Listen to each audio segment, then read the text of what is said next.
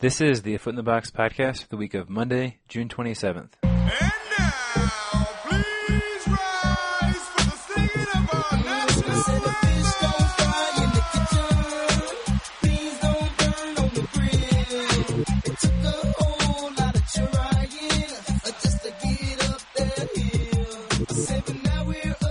Hello, baseball fans across America. This is the A Foot in the Box podcast. Across the world. Yes, welcome to episode number 56. My name is Peter Elliott. And I'm Paul Elliott. This is a weekly baseball podcast. We are twin brothers. We live in Champaign, Illinois. I am a Cubs fan. And I'm a White Sox fan. Paul's a White Sox fan. Paul, first, you were right about Game 7 of the NBA Finals, so props to you. That's unfortunate. You're not right often on the podcast, but you were right in that case. Yeah, it was one of those that, I think it was like the most torn up I've been about a team losing that I wasn't a fan of. And I couldn't tell if it was more because LeBron won and I don't like LeBron, or I just like the Warriors so much and they lost. But do you think the Warriors have a chance at getting Kevin Durant?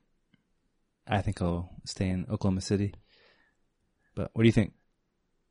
If I had to guess, I'd say he'd stay, but that would be a lot of fun to see him play with Steph and Clay. All right. Well, thanks to Nelly for our intro song. Our fun fact this week is that he has 4.17 million Twitter followers. He joined Twitter in the March of 2009. I joined in fall of 2009. Paul famously held out until, was it 2013, 2014? 2014. Yes. Are you glad you're on Twitter? Yeah, I'm glad, especially with the podcast. It's helped a lot. It's amazing how, without Twitter or social media, there'd be no way to get our product out to the masses. Definitely. Unless someone was just scrolling through iTunes or something. Nelly's number of Twitter followers got me thinking about how many different sports leagues have. It's one gauge of popularity, I think. Paul, do you have any guesses for how many Major League Baseball has? How many followers? Major League Baseball on Twitter has 10 million followers.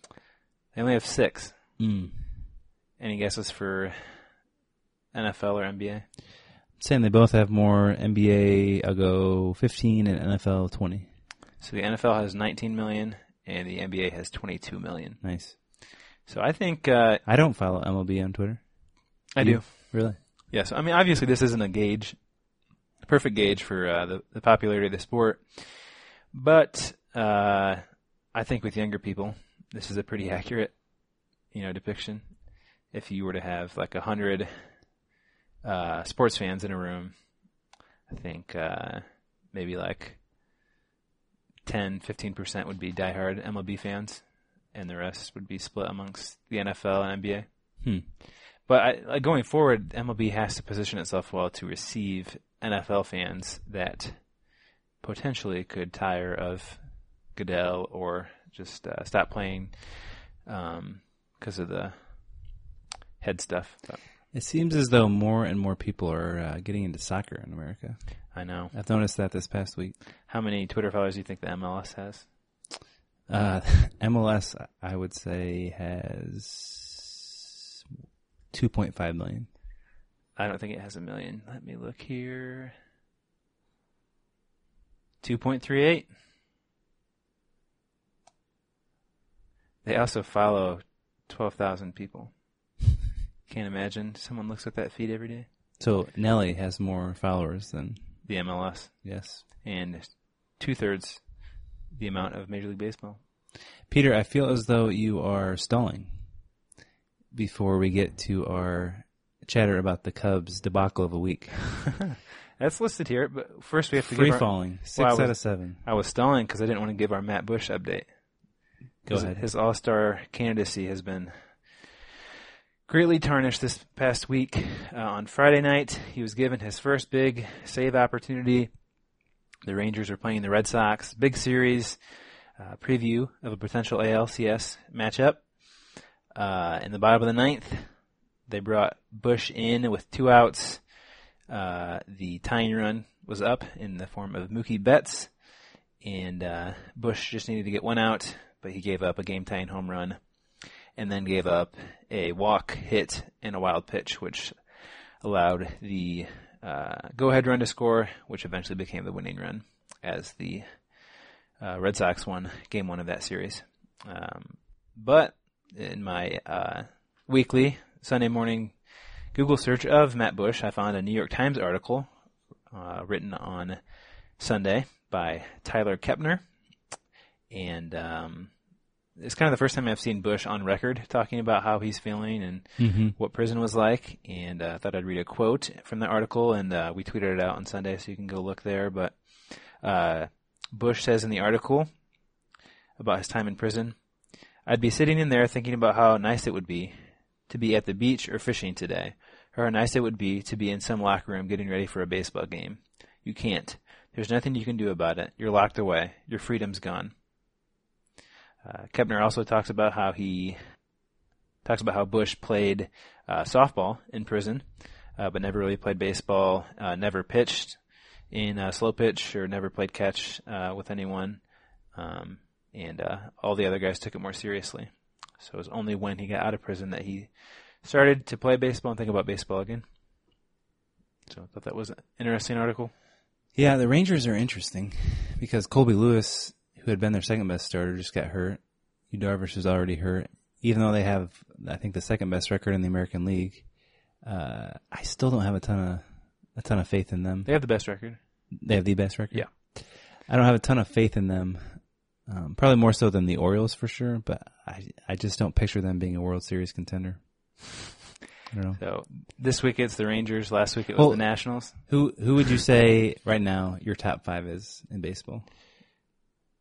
Top 5 in terms of World Series chances? Yeah. Go Cubs, despite their downfall. Giants, Rangers, Red Sox, Dodgers. Wow. Yeah, see, I just don't. Who would you? I'm not as high. Who are your 5? I'd go Cubs, Giants, and then it is a crapshoot. I'd probably go Red Sox,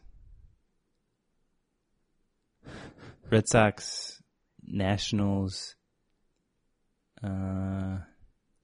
Rangers maybe at 5. I don't know. So 2 of your top 5 aren't legitimate World Series candidates? I guess what I'm saying is that the Cubs and Giants are definitely going to win the World Series. Both of them. Definitely. All right, well, as Paul said, the Cubs have had a very rough week. They went 1-6, got swept by the Cardinals. Will Leach can celebrate that victory. They swept the Cubs at Wrigley, and then the Marlins took 3 out of 4 over the weekend. Just not a great week for the Cubs. They're tied with the Giants and Rangers going into the games on Sunday with 48 wins. And so if the Giants win tonight, I believe they will be the best team in baseball. Injuries have taken a toll. The bullpen's been very bad, and I think they'll trade for bullpen help here pretty soon. The Yankees are just hanging around enough to not give up or not want to trade some of their bullpen help off. But yeah, they definitely need bullpen help, and they need guys to get healthy again. I was driving back from Chicagoland area this morning, and I was listening to sports radio, and it's amazing. Some of the fans, they're pretty negative. Yeah, just saying the team doesn't have any life, they don't have any energy. Seems like they're entitled now. So yeah, all it takes is one bad week to cause fans to go from just super excited to freaking out. An older man at church this morning told me that he's glad, he's a Cubs fan, he's glad this is happening because all teams that win the World Series go through adversity during the season, and he's seen a lot of teams that coast into the playoffs with no kind of rough stretch. I.e. Golden State Warriors? Perhaps, yeah. Perhaps. So he was glad it happened. For me, you kind of have to recalibrate. Twice this year I've got into the mode where I'm rooting for them to win 117. And then they lost a doubleheader to the Padres and played pretty poorly a week back in May, I believe, or late April. And now this stretch a few games in, you just have to recalibrate. It's like, all right, we're not going to get 117. We're still beating the Cardinals, winning the division by 10 games. It's okay. And then you can kind of cheer for your team again. But that recalibration is hard. Yeah, and what you have to remember is that the Mariners won 116 in 2001, but didn't win the World Series and are kind of an afterthought. Definitely. Paul, the White Sox have had a good week. Yeah, beating up on the AL East. Just when you think Robin Ventura's dead. They did find yet another way to lose yesterday. They hit 7 home runs and lost. All solo shots. Yeah, and they out-homered the Blue Jays 7-1 and lost, as I mentioned. That had never been done before in Major League Baseball history. Teams before that had out-hit the opponent by at least 6 home runs were 146-0. Wow. Yeah, so just unbelievable. It tied the record for most home runs by a losing team with 7. Yep. Paul, do you know the record for most consecutive home runs in a game? Because the White Sox went back to back to back at one point. I'd say 5. You think a team's done 5? I do. No team has hit 5 home runs Just in a row. 4 in a row? Yeah. Many teams have done 4. When was the last time 7 4 in a row was rates. done? The White Sox actually did it in 2008. Tomi Konerko, Alexi Ramirez, and Juan Uribe. Nice. On Monday, there was also another news story dealing with solo home runs. The Rockies beat the Marlins 5-3, and all 8 runs in that game came from solo home runs. It was the highest run total where all the homers came from solo shots. One more White Sox nugget, Paul. Tim Anderson has not walked in 74 plate appearances. I know. I keep looking at his average, and I'm like, oh, if he's batting 287, that means he's at least at 310. But then his on-base percentage is 287. That's what makes it so hard when you don't walk. Oh, yeah. The league average, batting average, is right around 255, 260. So he's doing much better than the league in average, hitting about 285, 290. League average on base is 310, 315. So he's below average there. Yeah, the thing that drives me nuts about the White Sox is that they will bring up these guys that have horrible walk rates. Anderson was at 3 or 4% in the minors, and hope that somehow, he'll suddenly be able to walk in the majors.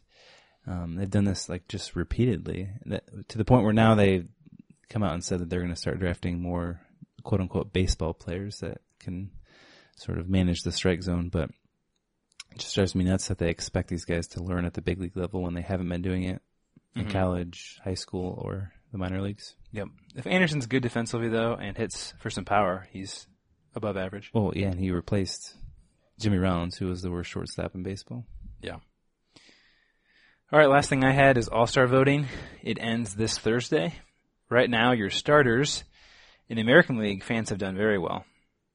You've got a very fun, accurate lineup with Hosmer, Altuve, Bogarts, Machado on the infield with Perez catching from the Royals, and then the outfield, Mike Trout, Jackie Bradley Jr., and Mookie Betts with David Ortiz as your DH. Any beefs with the AL voting so far? No. The outfield is Trout, Bradley, and Betts. Yep. Yeah, no, I think that's fairly accurate. Could argue Donaldson over Machado at third. Donaldson leads baseball in WAR. Well, Machado's played a lot of short, too, so that confuses things a bit. Yeah. No, I'd say those are fairly accurate. Oh, yeah. NL, not so much. You got the whole Cubs infield. Rizzo, Zobrist, Russell, and Bryant. Yadier Molina's catching, and then Harper, Cespedes, and Dexter Fowler in the outfield. I actually voted for the first time on Saturday. I have not voted yet. Right now, I think I voted for Rizzo at first, but Goldschmidt probably deserves it more. I voted for, I believe I voted for Zobrist at second. Daniel Murphy, you can make an argument for. He's probably been more valuable so far this year for the Nationals. Diaz from the Cardinals, Diaz has been better than Russell, but Corey Seager from the Dodgers, yeah, he's been phenomenal. Deserves it at short, and then Arenado and Bryant kind of a dead heat at third. With Buster Posey probably deserves to catch, and I think Posey's going to catch Molina. Harper, Cespedes, Fowler, three pretty good picks in the outfield. You can make cases for other guys too, but it looks like those three are going to be your starters. Yep. So that is the All-Star game. So go out and vote for who you think deserves to be out there. Not your favorite team's players, like the Royals and Cubs fans have done the past couple years. Yeah, and that actually leads us into our listener email of the week from David in Chicago. Yes, because I definitely remembered that. He writes in, and I can handle this one, Pete. He writes in to say, here's a thought I had the other day. It's the year 2016, and you're in a Space Jam-like scenario where you need to win a baseball game or aliens will abduct you. They let you choose any 9 players to play for your team. Who do you pick with your life on the line? And then he gives his lineup. But I would go, just for one game. This is current day, right? Current day, one game. I'd go Salvador Perez at catcher. Obviously, Posey would also be an option. Anthony Rizzo at first. You might think about Miguel Cabrera, but kind of factoring in defense, I'd go Rizzo. Matt Carpenter at second, who's having an amazing year. OPS of 972. Bogarts at shorts. Arenado at third. Then an outfield of Harper, Trout, and Lorenzo Cain, with Clayton Kershaw on the mound. Wow, it's a pretty good outfield. David, we disagreed at catcher. He had Buster Posey. He also had Daniel Murphy at second. Better offensive player than Carpenter, but I wouldn't like his defense in a one-game scenario. He had Correa at short, where I had Bogarts, and then he had McCutchen in the outfield instead of Lorenzo Cain.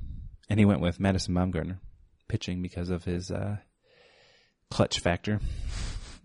The ratings for that game would be off the charts. Yes. Would you? I guess it doesn't go into any detail about how the aliens play. If they're is the aliens' best pitcher left-handed or right-handed? It's a great question. But any beefs with my lineup? I'll probably go Posey at catcher. Yeah, without knowing kind of a roster scouting take on the aliens, it's hard to know what exactly you're looking for. In Space Jam, what was their basketball team like? And is that what we're in Space Jam? Are they competing for Earth? I think you've seen it more recently than I have. I know, it was a couple years ago. David, maybe you could write in with your recap of Space Jam. I forgot what it was. Because I don't remember watching it with the same urgency. Like, we have to win this or we all die. But I think it's like an abduction question. Like they take over us. So I guess we would hand over Earth. Wow. Anyways, David, thanks for the question. Yes. Next week I will give or the week after that, I'll give my all-time lineup. Because that's what I was supposed to do this week, but I forgot. So. And if you have questions, like David, you can email us at afootinthebox@gmail.com. Please do. Please do. All right, it's time for our newest segment, MacGyver in 3 minutes. This week, we're going to stick to the 3 minutes. Kevin went over a little bit last week with his recap. This week, we're going to do the 3 minutes again. So, Paul, you're going to break out your phone over there and dial up the timer. All right, ready, set, go. All right, so for those just listening now, haven't listened the last few weeks, MacGyver in 3 minutes segment. Just a fun thing that we do so that we can justify watching MacGyver. MacGyver, of course, is an 80s TV show, 7 seasons. We are season 2. This week, we are recapping episode 3, entitled Twice Stung. Episode involves MacGyver, his boss Pete at the Phoenix Foundation, and their coworker Kelly.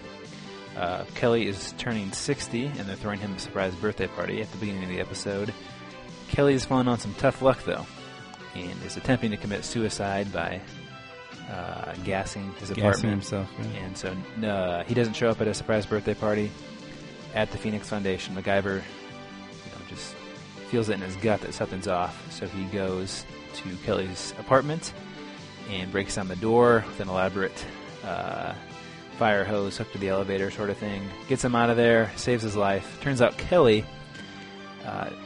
what's got him so down is that he lost his life savings, $400,000, on a real estate scam run by James Crow, who's a old school gangster sort of thing.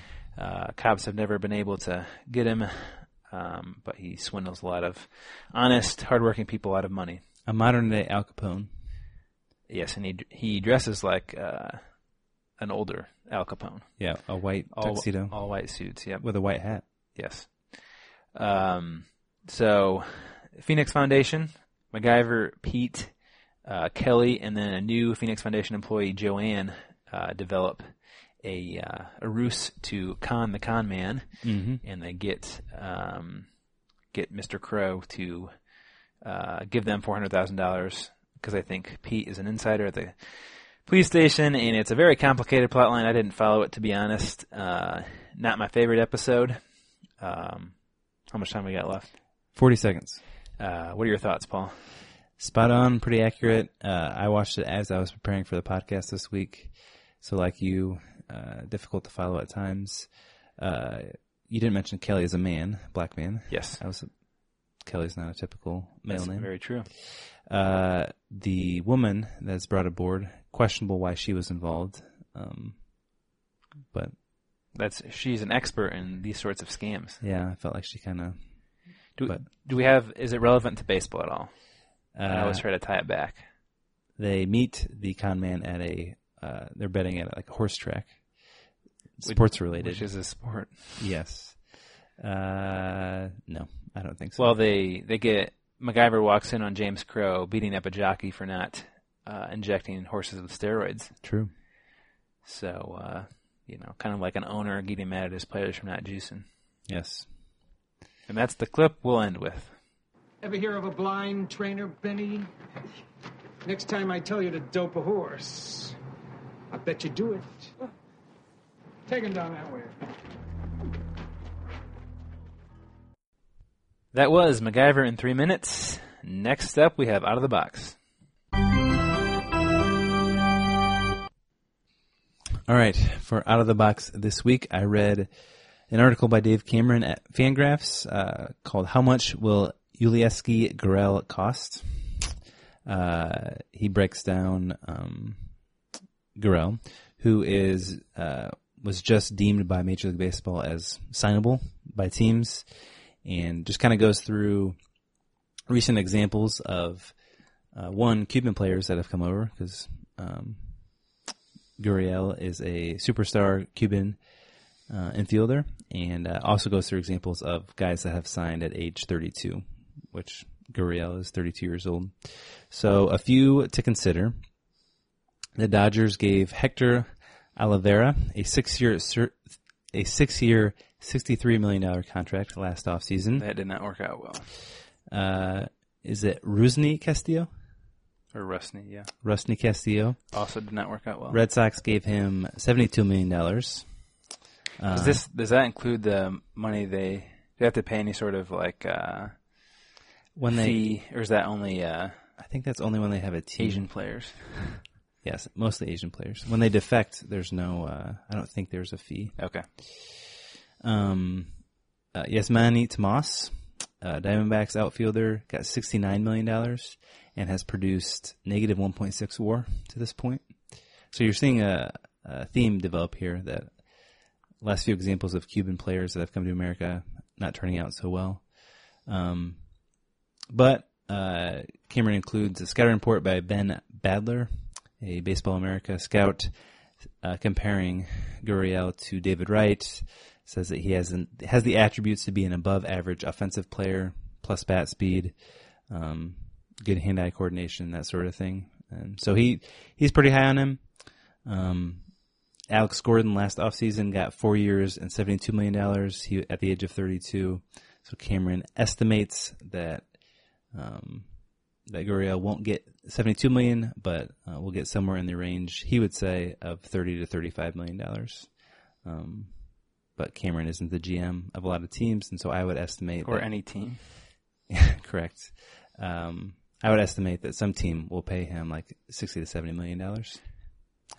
This David Cameron you speak of? Yes. He's the president of England? No. That is David Cameron. This is Dave Cameron. Oh. Yeah, rough week in Great Britain. How do you feel about the Brexit? Yeah, it seemed like a poor choice, but I don't know a ton about it. I thought it was funny that Donald Trump went to Scotland and congratulated the country for standing up for itself when they had voted to stay. But yes. All right, I could listen to you pronounce Cuban names all day, so we have to move on. Out of the box, my article this week. Paul, have you heard of Beat the Streak? I have, yeah. Okay. I actually have two articles. This is the first one. So Beat the Streak, it's a thing MLB has done for probably a decade or so now. You pick a player. If he gets a hit, that's one. Next day, you pick another hitter. He has to get a hit. That's two. And if you get to 257, you win $5.6 million. Now, no one has gotten 57. A few people have come close. And now we have the person that has come closest, and his streak is still going. So 63-year-old Terry Sims of Arizona now has a streak of 50, which breaks the previous record of 49. So he just needs 7 more hits, and he wins the $5.6 million. There's a great write-up on MLB.com, and I'm going to read it for you because there's just a lot of great nuggets in here. So Matt Kelly writes the following. In the 16-year history of Beat the Streak, no player has been able to achieve the game's ultimate goal of putting together a 57-game hit streak and surpassing Joe DiMaggio's record 50-game hitting streak in 1941. But now, 63-year-old Terry Sims is as close as anyone has ever been to capturing the coveted $5.6 million grand prize. Sims, an Arizona resident, made Beat the Streak history Saturday when he picked Houston second baseman Jose Altuve to extend his exhilarating run. Altuve went just 1 for 5 in Friday night's 13-run explosion by the Astros, but doubled in the first inning Saturday against Kansas City. That ran Sims' streak up to 49 games, tying Mike Carrazzia's 49-game string in 2000 for the longest single-season run in Beat the Streak history. Sims is now just 7 games shy of DiMaggio's mark and an impressive 86% of the way toward the ultimate goal of becoming the first grand prize winner in Beat the Streak history. He admitted he had never before had a streak go past 20 games and remained humble in his reaction to tying the Beat the Streak record. Hard to believe it is me, Sims said in an email to MLB.com, just trying to keep the same routine and hope for the best. I'm picking guys who are good hitters and not facing the ace of the opposing staff. A look at both DiMaggio and Sims' streaks through 49 games reveal that Sims has arguably had a less stressful time getting to that point. Sims' players have skirted by with a single hit 24 times, while DiMaggio survived with a single hit in 32 of his first 49 games of the streak. Additionally, Sims' players have entered the final plate appearance needing a hit 4 times, including twice by Altuve in the first 49 games, while DiMaggio came down to his final plate appearance 7 times in that span. This is crazy, Sims said. Don't know how many thousands of people have played Beat the Streak this year, but to be on top is amazing. The current leader works a couple days a week at Antelope Hills Golf Course in Prescott, Arizona, a part-time job that, quote, keeps me out of trouble, he joked, and said he hasn't employed many advanced statistics to help him keep up his record run. I am not your typical baseball nerd, said Sims, a former D-back season ticket holder. I can't recite stats like some guys can. If he does win the multi-million-dollar grand prize, the retired candlemaker said his current plans for the money are fairly modest. Our AC just went out, Sims said. It's my favorite part. So if I win some money, Mike Little and the boys at Chino Valley Heating and Cooling will be happy we can pay for the new unit. So that's Mr. Sims. And so this was written on Saturday. He's gotten one more on Saturday night. He got number 50, so not sure who he picked on Sunday. You can probably Google it and find out if his streak continues, but we're rooting for you, Terry. We hope you get the $5.6 million, and if you do get it, we ask that you just give us a couple thousand. Help the podcast. Is he active on social media? I wonder if there's any way we could find out. I looked, I Googled it, I could not find a Twitter account. Yes, I wanted to have him on. He does not tweet, apparently. And as a 62-year-old, that's not surprising. All right, so that was my first article. A second one, also from MLB.com, by Chris Landers. It is the origin stories behind 11 uniquely strange baseball terms. So the article is simply 11 weird baseball terms and their history. And, we think of the term a certain way, but it actually is called that way because of something else. So you can go check it out. I'm only going to talk about 3. Walk-off is the first one. Paul, do you know the term walk-off, how that started? I believe it was Dennis Eckersley that coined the term. Wow. Is that accurate? It is accurate. I've heard Sam Miller from Baseball Perspectives talk about this before. Okay.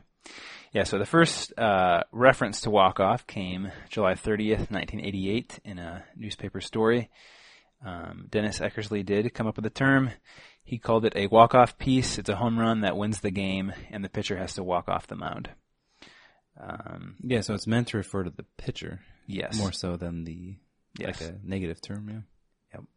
It was only intended to describe a pitcher's dejected walk-off the field after giving up a game-losing home run, but it soon grew into its own phenomenon. And because the baseball gods are not with a sense of irony, I'm quoting here from the article, just a few months after Eckersley found himself part of one of the game's first official walk-off pieces, Kirk Gibson's home run, Game 1 of the 1988 World Series, which we have played the audio for before on Sounds of the Game. All right, so that's walk-off. The next one is the letter K to reference a strikeout. I have no idea when that came about. Yeah, so it comes as a result of journalist Henry Chadwick, who came up with the box score. His original system of keeping a score card used only single letters, and he couldn't use S for strikeout because it was already being used for sacrifice. Now, you could say that a strikeout is much more common than sacrifice, but maybe in his day, that wasn't the case. So the K was used because it's the most memorable sound, according to Mr. Chadwick. So it's stuck ever since, and other things that have stayed as a result of Henry Chadwick, number of defensive positions. So like a 6-4-3 double play, that would come as a result of Chadwick's system. The last one is Eephus. Eephus is an awesome part of baseball. It's a pitch where you just lob it incredibly high, throws off the hitter, because usually that's not what pitchers do. Paul, do you have any idea where the Eephus, that name, comes from? No, it sounds like an international term. Not really. No one really knows how it came about. We know the kind of the story, but we don't know what the intention was.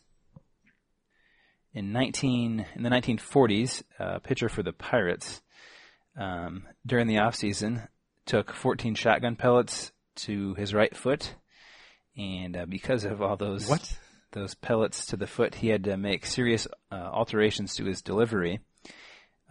Maybe this was World War II or something. It's kind of like what's the Kevin Costner cuts off his thumb in the off season for love of the game. So he cuts off a finger. Well, he cuts his hand or something.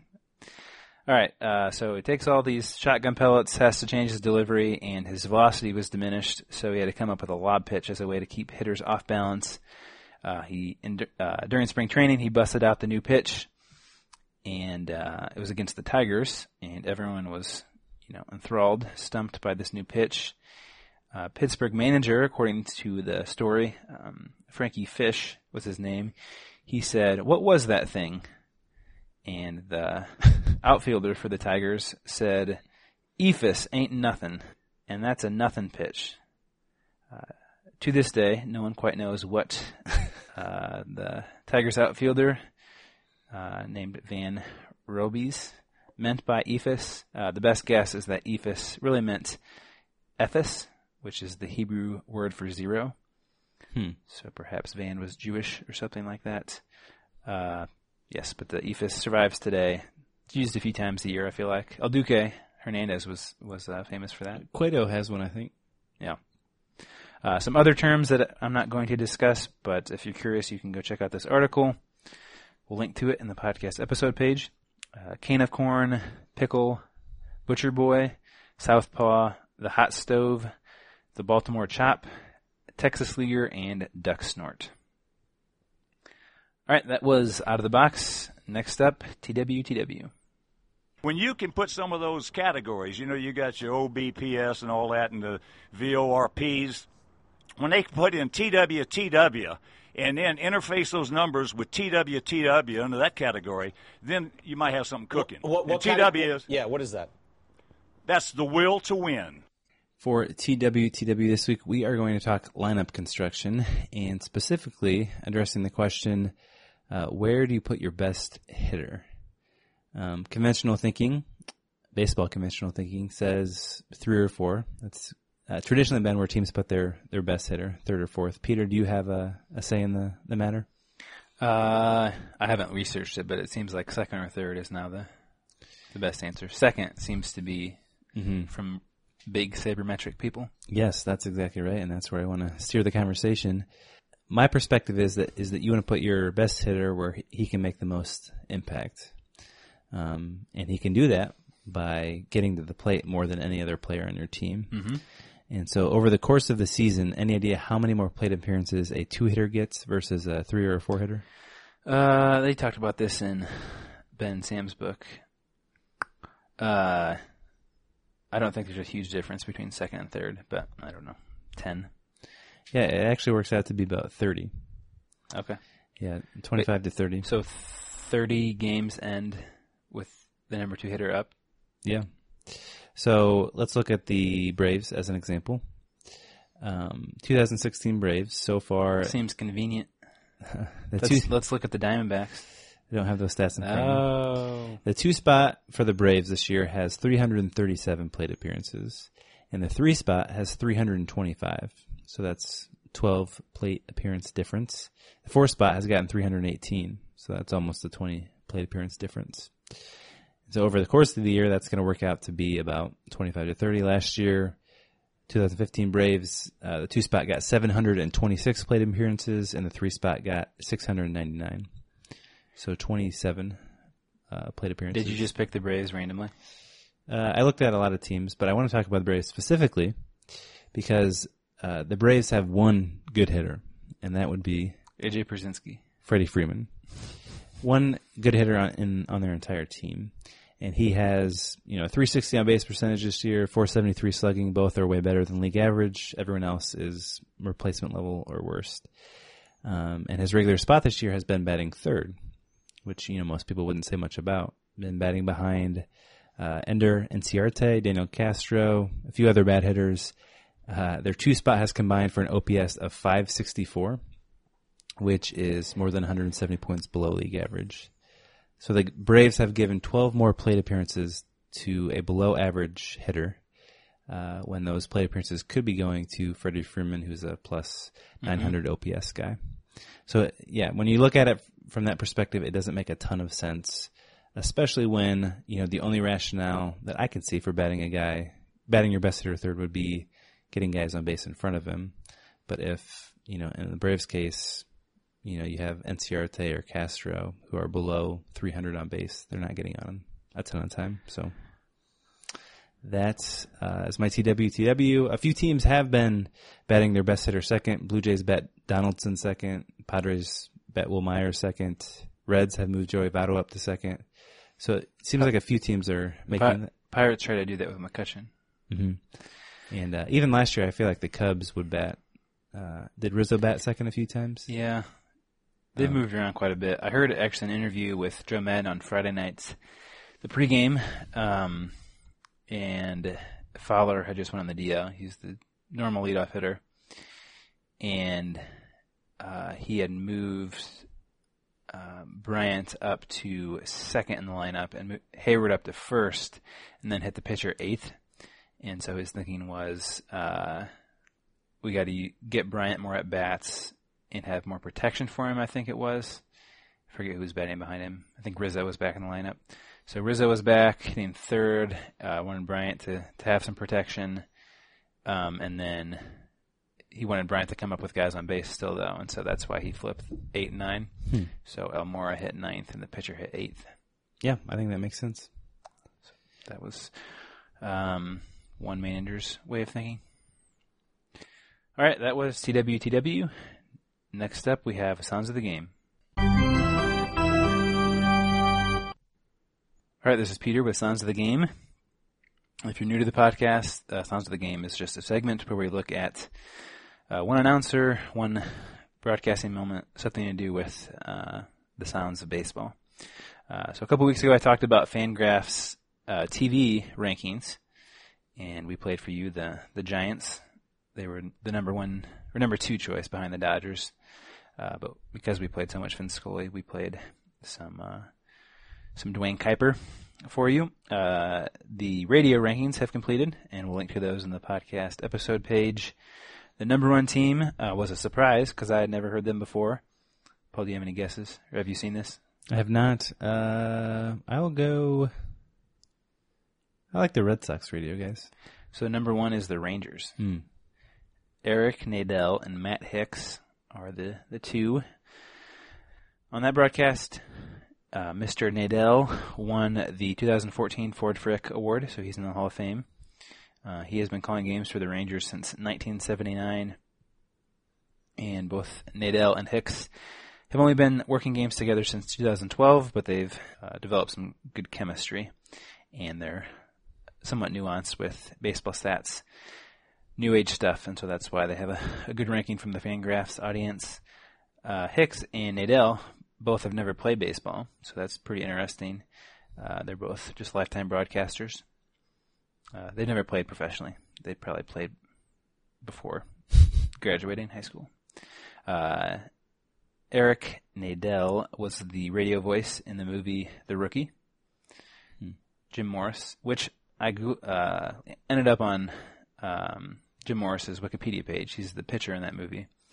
His real story is very similar to the movie. So in a couple weeks we can talk about him. Maybe we'll resurrect the baseball profile for him because it is a tremendous story. All right, so we're going to listen to 2 moments to get a taste for Eric Nadel and Matt Hicks, both of them involving the Rangers and Blue Jays. Just can't get enough of this back and forth battle. So first, I was interested in hearing their call of the Bautista home run last year in the ALDS, which we heard last week as well. So the first is Blue Jays Rangers. It's tied 3-3 in the 7th with Jose Bautista coming to the plate. Revere is out on the play. A force out, so there's no hit. 6-4 on the force out, but Donaldson gets first on the fielder's choice, and he picks up an RBI here. And on the plate, Goins advances to third. Could this game get any more bizarre? Well, I'd say no, but given all that has happened here in the 7th, I think the appropriate answer is yes. So now runners are at first and third. 2 men are out. The game is tied. Here's Jose Bautista. Bautista 1 for 3, an RBI double in the 3rd. Goins dancing down the line from third. The pitch is cracked foul. Bounced over the ALDS logo and past the Toronto dugout on the third base side. Strike 1. That run, of course, charged to Cole Hamels. It is an unearned run. The Rangers have committed 3 errors in the inning. 0-1 the count to Bautista. So again, Goins at third, Donaldson at first. Donaldson a very short lead. Dyson with the 0-1 pitch, and he misses low and away with a fastball at 98. 1 ball and 1 strike. Our broadcast brought to you by Capital One. Simply smarter home loans offered by Capital One, official partner of the Texas Rangers.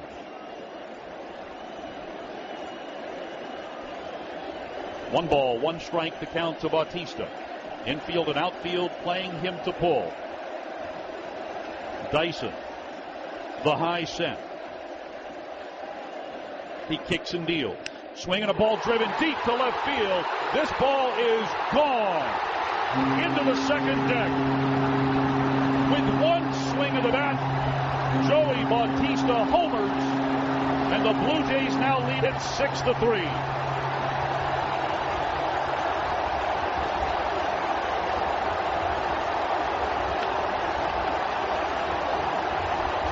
For Bautista, his second home run of the series, his fourth RBI in the ballgame.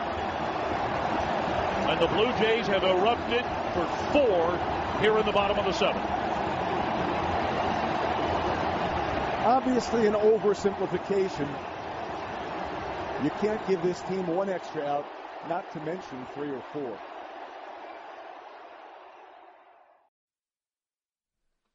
Okay, so that was the first moment. Obviously pretty dejected. He didn't mention the bat flip. He So did. that was interesting. Mm-hmm. Yeah, pretty. I said dejected, but he actually wasn't. A pretty objective take of the play.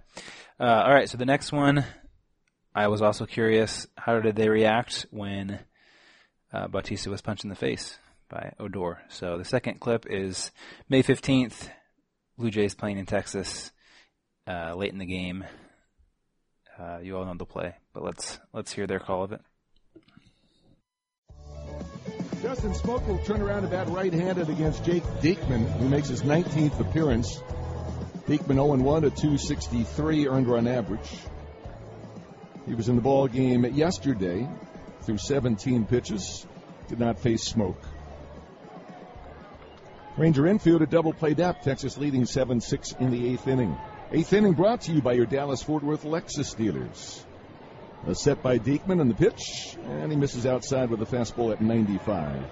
Smokey today 1 for 4, a single, 2 strikeouts, and a huge double play ball in the 5th inning against lefty Andrew Faulkner with the bases loaded and 1 out. Here's the pitch, and that is down for a ball. When he hit into that double play, the game was tied 1-1. Rangers untied it in the bottom of the 5th. Holiday with a go-ahead double, then 4 in the 6th inning for Toronto. 3-run double by Bautista broke the 2-2 tie. A set by Diekman in the pitch, and Smoke hits a ground ball left side. Beltre picks to his left, throws to second for 1, Rugi to first, and Bautista goes after him, and Rugi pushes Bautista, and they're in a fight at second base. Rugi threw a couple of punches at Bautista, and the dugouts have emptied. This is a real Donnybrook. This is not just players standing around. There's a big flesh pile out in short right field. Hard to see what's going on in there, as there's a bit of a pile out in right. Things have, for the most part, calmed down now. Adrian Beltre has a hold of Jose Bautista. Yeah, it's pretty ugly in the middle there. We can't see it, but everybody's out there on the field, and the punches are still being thrown. It all started with Bautista on a hard slide at second base, trying to break up a double play. Odor shoving Bautista in the chest, then the two of them coming together and punches being thrown. The dugout's emptied, the bullpen's emptied. And at that point, very tough for us to see who the actual participants were and who were playing the role of peacemaker. Well, I'll tell you this. Bautista went in with a hard slide and no intention of holding the bag. Oh, there's got to be a double play. There's no doubt about that. He went straight past the bag, well past the bag, and Rugi didn't even think about throwing to first base. Rugi turned to face Bautista, and then punches started flying. Encarnacion's been pulled out of the pile by one of the umpires, but there's still guys that want to go at it here. Well, feelings, of course, going back to last October between these two teams. They had stayed under control for the first 6 games of this season series. This is the last game.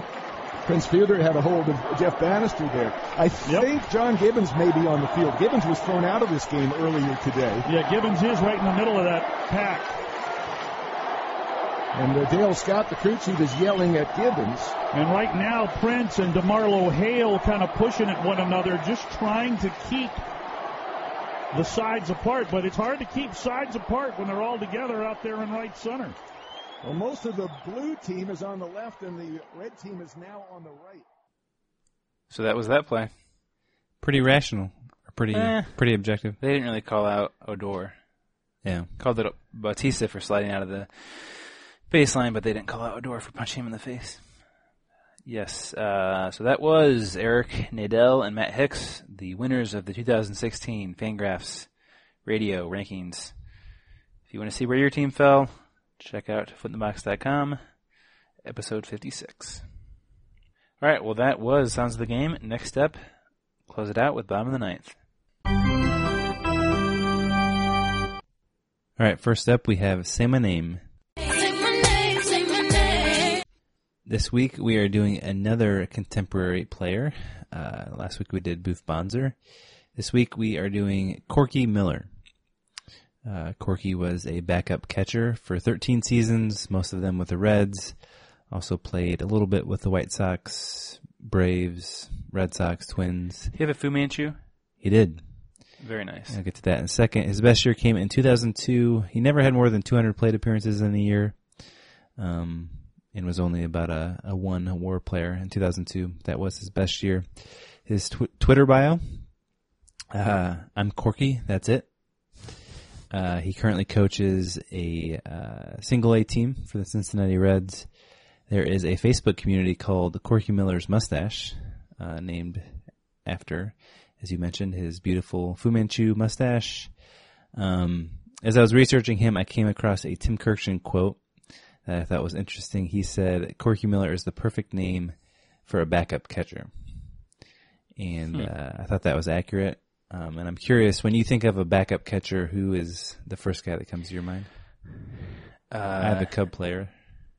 Navarro from the White Sox? No, Henry Blanco. Yes, also a very good backup catcher. Do you have a favorite backup catcher? So I think of personal catchers first. Like Blanco was Maddox's personal catcher for a while with the Braves. Wasn't he Zambrano's with the Cubs? I think he did a little Braves work too. So David Ross, pretty solid backup catcher. Mm-hmm. Trying to think of other personal catchers. Yeah. It's hard to, that would be a good blog post. Because to make a career as a backup catcher is hard. Because if you're a good catcher, you're eventually going to become a backup. Mm-hmm. Like Buster Posey. Yeah. Probably will become a backup catcher in like 10 years. Matt Trainer was another one Kirkson mentioned, who's the wife of a famous volleyball player. Huh, yeah. You said you thought of Henry Blanco? Anyone else? He's definitely the first one that comes to mind. Corky Miller played for the White Sox for a couple seasons, so I also think of him. Toby Hall was another Rays and White Sox catcher. I wonder who Maddox personal catcher. Eddie Perez. That's who I was trying to think of. Looks very much like Henry Blanco, so maybe that's what I was thinking. All right. Oh, that was a good name. Has he been murdered? He has not been murdered, no. I guess that one guy wasn't murdered. What was his name? Jack Dalton. That's right. All right, my Yahoo answer of the week. This question comes from Fungo, a great username. Mm-hmm. That could have been a podcast name. Yeah. All right, so the question is, why is the U.S. College Baseball Championship Series called the College World Series? Unlike the Major League's World Series, why does the College World Series use the term world? Only U.S. colleges qualify for the tournament. Great point. So the college baseball tournament, or the World Series, is going on right now, actually. Paul, do you know who's in the final? I was watching it last night. Coastal Carolina and Arizona, right? Yes, and I believe Coastal Carolina, they're probably going to win it, seems like. I know they won last night. Yeah, I haven't followed it too closely, but I know both teams were underdogs to start. Yes, the Elite Eight was Miami, Oklahoma State, UC Santa Barbara, Florida, Texas Tech, TCU, and Coastal Carolina. And, of course, that's played in Omaha, Nebraska. ESPN has been showing many commercials for it. I have watched very little.